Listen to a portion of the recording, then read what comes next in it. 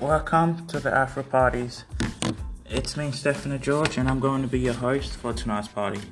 So, as I said last week, that we are going to be interviewing a very special person this week. But without wasting any time, please welcome a very special guest. He is a big star, not a football star or an athlete or a politician. He's quite well known for his time spent on jury duty at a pretty famous trial, which was later nicknamed 12 Angry Men.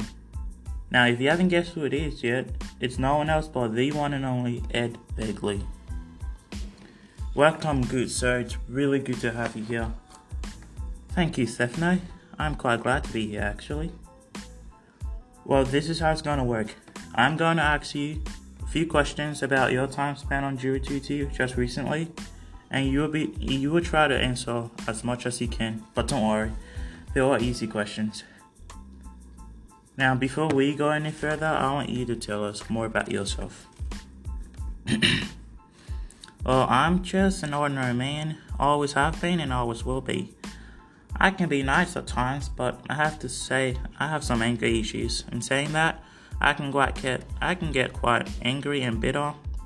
And personally, I think as humans, we ought to put ourselves first, then others. So yeah, thinking about it, I am just a man who has been nowhere and is going nowhere. That's good. I like your honesty. Moving on. Now, rumor has it that throughout the trial, you were one of the main antagonists. What do you have to say about that? What I have to say? Well, I stand for what I believe. And in that moment, I believe that he was guilty. I don't think I was antagonizing anyone. I was just doing what it takes to put a guilty man where he belongs. You know how it is. Like when you believe in something so bad, you do whatever it takes to prove to other people around you. Yes, there were other jurors who believed otherwise. And they tried to prove that and convince everybody, right? Yes, they did. And they had their right to do so. They had their evidence and their arguments. Even though I have my own personal prejudice, however, I really don't think I was being an antagonist at all. Okay. Now, like I said earlier, this is a very well-known court case.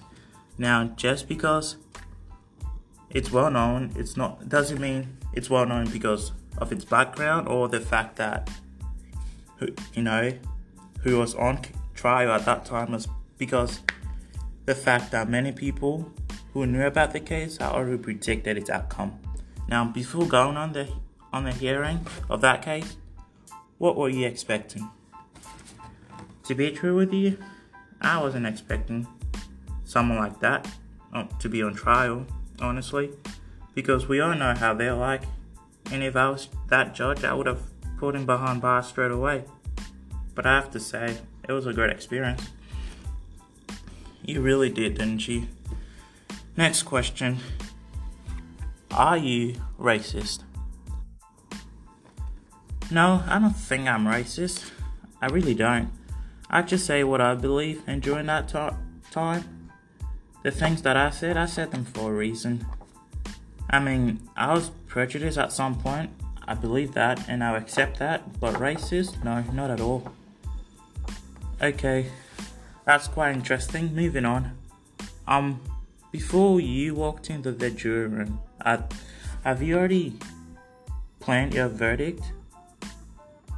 Well, yes, I had already planned my guilty verdict from the moment I stepped into the courtroom, actually. Right after I saw the kind of person that was on trial. But to be fair with you, the room was quite humid and I don't know about the others, but I just wanted to get out of there as soon as possible. But at the same time, I wanted to do what's right, and that's put a guilty man where he belongs. Okay, well, final question. At the end of the trial, you changed your verdict to not guilty. Why was that? Yes, I did. And that was because...